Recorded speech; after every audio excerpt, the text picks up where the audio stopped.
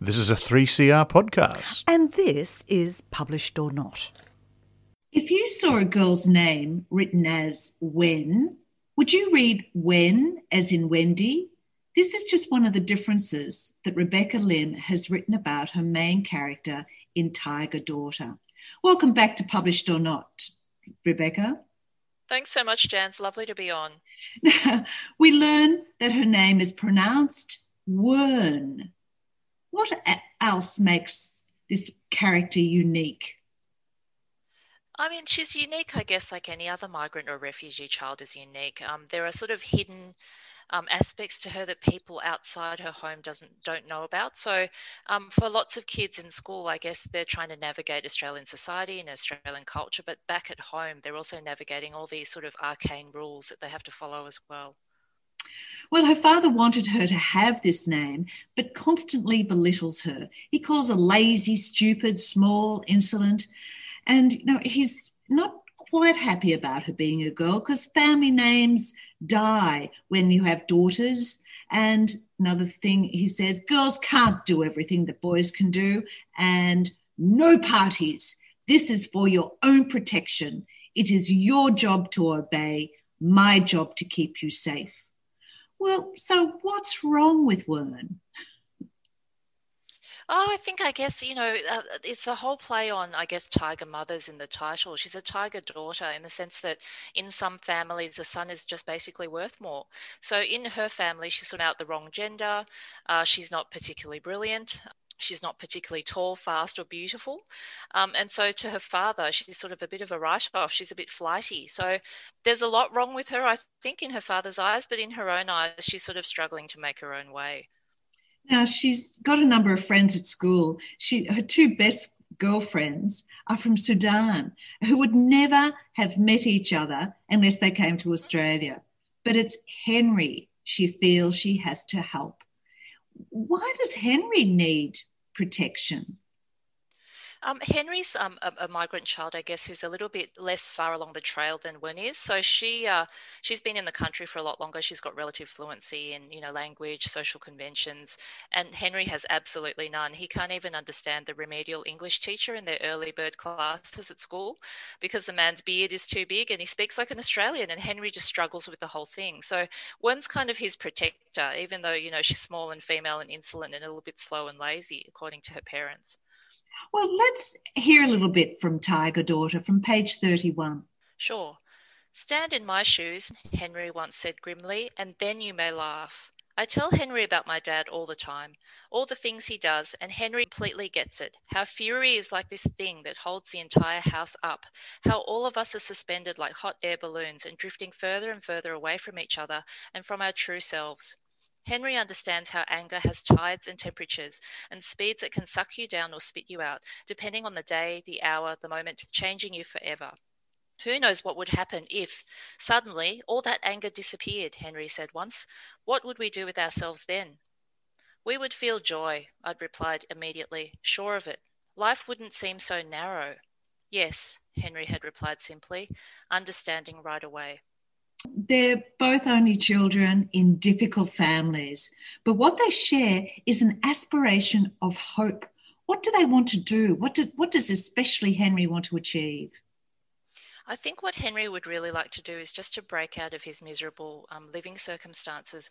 And I think a lot of that's been brought home a lot during COVID, how a lot of families are really trapped in this cycle of control and despair. So for Henry, I think because his mother is really depressed to the point of catatonia, and his father works all day and really doesn't have time to take care of him, Henry just needs to find something else in his life, something to look forward to, something to become, because what he is now is such a miserable thing. So it's the thought about maybe doing a test to get into a selective school, changing schools, changing aspirations. And by the end of the book, we don't know that they've achieved this. It was getting to the exam that made this story. There were so many obstacles. And the first was something most authors would not consider, a character's suicide. And there are such different responses. Suicide, usually care and compassion. But that's not the primary response that's given in this book. That's true. I mean, in a lot of cultures as well, and I can't speak for cultures outside my own, but there's a stigma around mental illness and around, I guess, people who are considered bad parents or bad mothers in particular. So for Henry's mother, who is as I said before, quite depressed and catatonic, she doesn't live up to, the cultural standard of what a good mother should be, especially the good mother of a son. So this book, it kind of deals with topics I think that a lot of children just deal with in their homes and can't really speak to people externally like teachers about, miserable home circumstances, parents who aren't well, not being fed enough, not being safe. You throw up cultural differences, but there's also class differences. Henry's father works in the markets. Wern's father is educated. He studied to be a doctor, but he thinks he is so much better than the work that he does. This father has high expectations of others. It suits him to have his wife seen to be a tie-tie? What's that? That's right. It's a Chinese term. Essentially, the origin of that term was a wealthy woman who doesn't work. So, culturally, I guess if you go back and look at Confucian theory, it's all about bringing up, responsible, kind, benevolent, educated gentlemen. But there's nothing in Confucian theory about how you actually grow a daughter or grow a mother. So she's kind of expected to just support the man in the family, and that's the role she has at the start of the book. Yeah, as even her daughter says, she's treading very carefully around her husband. Wern sees her mother suffocated by her husband's self-anger. A woman's lot is to endure. How's her father coping? I think he just copes like a lot of men do, and it's a comment on toxic masculinity as well, but in a particular cultural context. He copes by just flying into rages or, lying in bed for 3 days and not coming out of his bedroom, as a lot of men kind of do, and that's why we've sort of been noticing this in the media. They don't have real outlets for their emotions, and so sometimes it comes out as, domestic abuse or financial abuse or domestic control. So we have a mother and a daughter who are caught between rage and fear, and the father takes on parenting. Well, how he does this is usually to quote Confucius, as you say. As Wern says, he's a walking lectern. And I didn't realise just how Confucius was so gender biased in the quotes you give.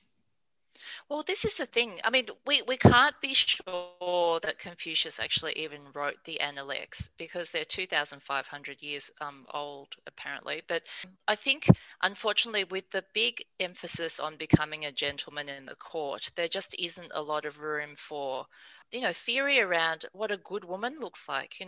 I think at one point in the book, Wern actually shouts at her dad, me and mum are just trying to be good men, because there is no role modelling for women in there. It could have been an oversight, but, essentially it's geared around, getting the man sort of a place in society, but not a girl or not a woman. Well, Wern's preferred Chinese philosopher is Lao Tzu, who I had not heard of. And something she quotes from him, "I will never stop trying." And I thought, yes, good on you. That's true. We've talked about it. It's a good alternative mantra, I think. Well, we've talked about a lot of the seriousness in the book, and there is a lot of it. You've really tipped into sort of sexism and abuse and just the things we've covered already. But there's also humour. And Wern has a real problem with long division. And I like the quote from the book. She thinks she has selective timetable amnesia. Which I did too as a child, I think. Oh, right. And then there's the translation difficulties. Henry asks Wern, a happy medium, but medium can be a person who speaks with a dead, an art form, an average, a substance. Which one? So, yes. How do you use things? I know that's the beauty of language, and sort of like trying to, things that, like we say this all the time, things are lost in translation. And I think for a lot of people who come to Australia, especially because of, all the strange idioms we use, cobber, sport, all that kind of stuff. If you take someone who's already sort of unfamiliar with the English language and then layer that on top of it, it's just incomprehensible, I think, for a child coming here in the beginning who doesn't really speak English that well. Now, Rebecca Lim, many times I've chatted with you, you've always had books with the Chinese myth through them or a bit of fantasy. This one is certainly grounded in the here and now, although you have Wern talking about wearing lady armour and going out to fight devils and ghosts. How did you choose not to put, to really base her in the here and now rather than put a little bit of fantasy through? Yeah, it's hard. I mean, people have been asking, how do you write a heroine who's contemporary when all you do is sort of add, Deus Ex Machina into all your stories? And I think she is the Deus Ex Machina. She is her own, machine of God who sort of goes in there and changes people's lives. So I think she's quite similar to my other kind of paranormal heroines. She's someone who's an outsider, but she has extraordinary abilities, but this time it's just in empathy and kindness. So I think the sort of template, heroine that she is quite similar to the ones I usually write, but I've just decided to put her into a lower sort of socioeconomic demographic and one that's, plagued by casual racism. I want to move from your novel into something else that you're involved with, Voices from the Intersections. Can you tell us a bit about that? Sure. People sort of grandly call it an organisation or a group, but it's really just me and a First Nations author and friend called Amberlyn Quaimulina who lives in Fremantle. And the two of us just run this sort of voluntary thing without any money from our studies. So far, with no government assistance whatsoever, we've, with the help of our friends in publishing, put together a pitch day for emerging authors. And so most of the authors who came to that day, either were living with disability or were people of colour, or were First Nations or LGBT, or an intersection of one of those. So that's why we speak of intersections, because a lot of people who aren't sort of published suffer from more than one form of discrimination. And so we had a pitch day, I think in 2017. We published an anthology of mostly emerging authors from those intersections in 2018. But unfortunately, because of COVID, we were going to do something with ANU, which involved mentoring some emerging authors, but we just have not been able to get that off the ground yet. There's just been no way to, get the word out there or to do anything with people. So that might be later this year or next year, I think. I know I looked at the website and I was very impressed. You've hooked in with Writers Victoria and they support you, you support them. Really, really good. Well, now, we're coming back to fiction. We've spoken about myths and factualities and back to the book. Wern wants a life more satisfying than the life her parents expect her to lead. Rebecca Lim writes about a migrant girl navigating two worlds in her novel Tiger Daughter. Thank you very much, Rebecca. Thanks so much, Jan. Take care. You too. And now it's David's turn. Who speaks for the lives of little children whose voices are abruptly cut short? Katherine Kovacic does in her account of one particular serial killer in 1930s Melbourne. The book is The Schoolgirl Strangler. So, Katherine, welcome back to 3CR. Thank you very much, David. This is a divergence from what you normally write, where crime and art come together. What's going on? It certainly is a divergence. I came across this story when I was doing research on 1930s Melbourne for my first book, The Portrait of Molly Dean. And of course I was looking at, where the tram lines ran and what society was like. But I was also looking at crime, and particularly crime against women and children in Melbourne around that time. And these crimes came up. And I remember thinking at the time, someone should write a true crime book about this. But I put it to one side because I was up to my eyebrows in the world of Alex Clayton and art crime. And then a couple of years ago, my publisher actually said to me, have you thought of doing a true crime? And I said, well, I haven't actually, but...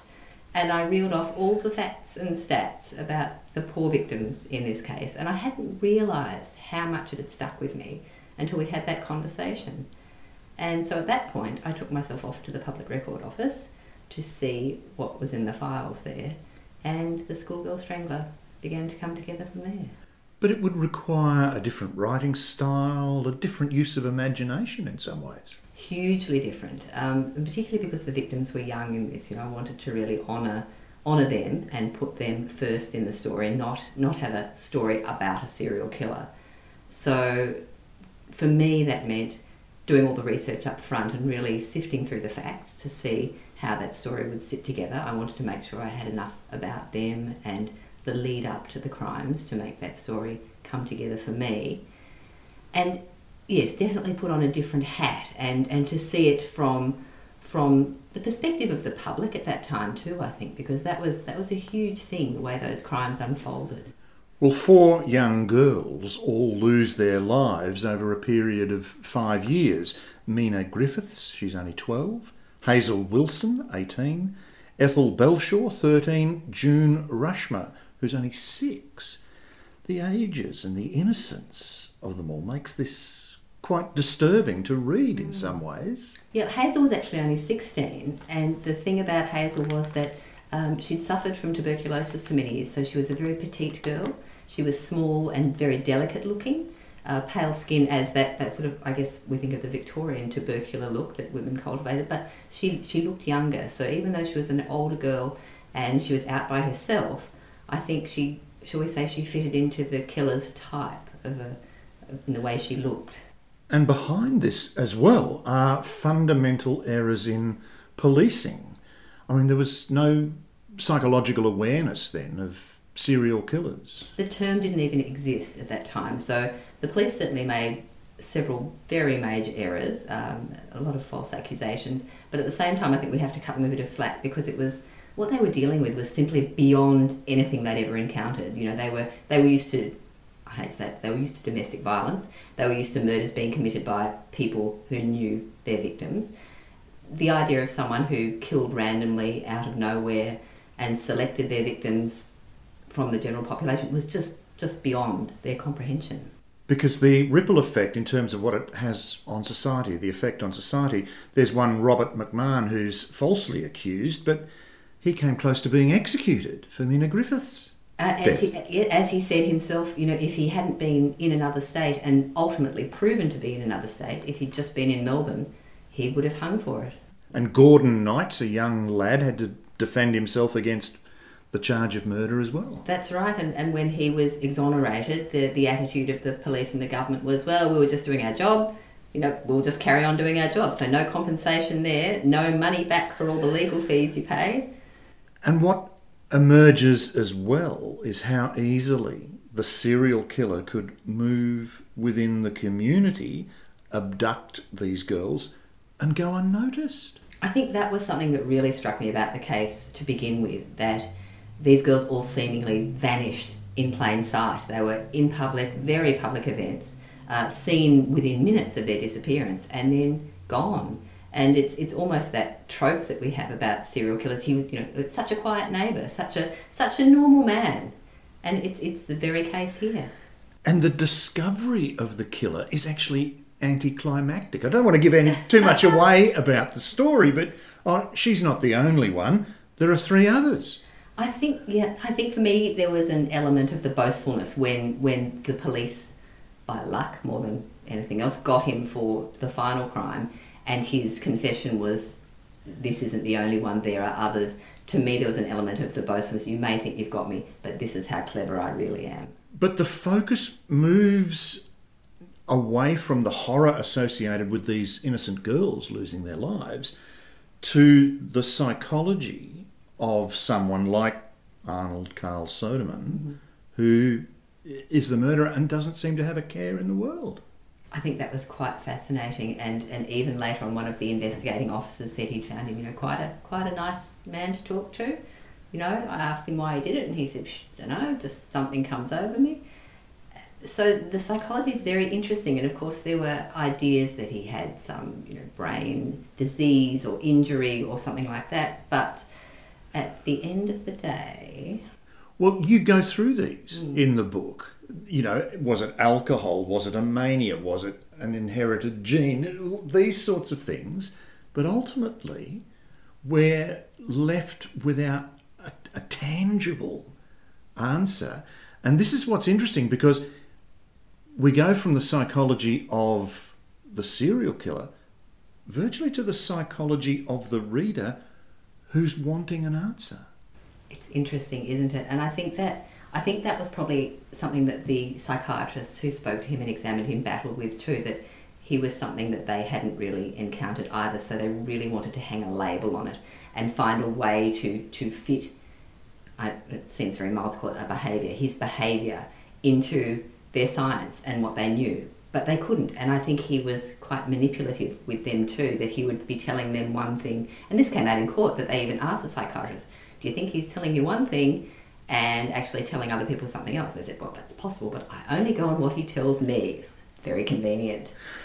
But this is what makes reading true crime so disturbing, or at least I find it so, that there aren't any answers. I've got a distance when I read a novel from a fictitious character, gruesome murder, yes, but it's all part of the author's imagination. This is true.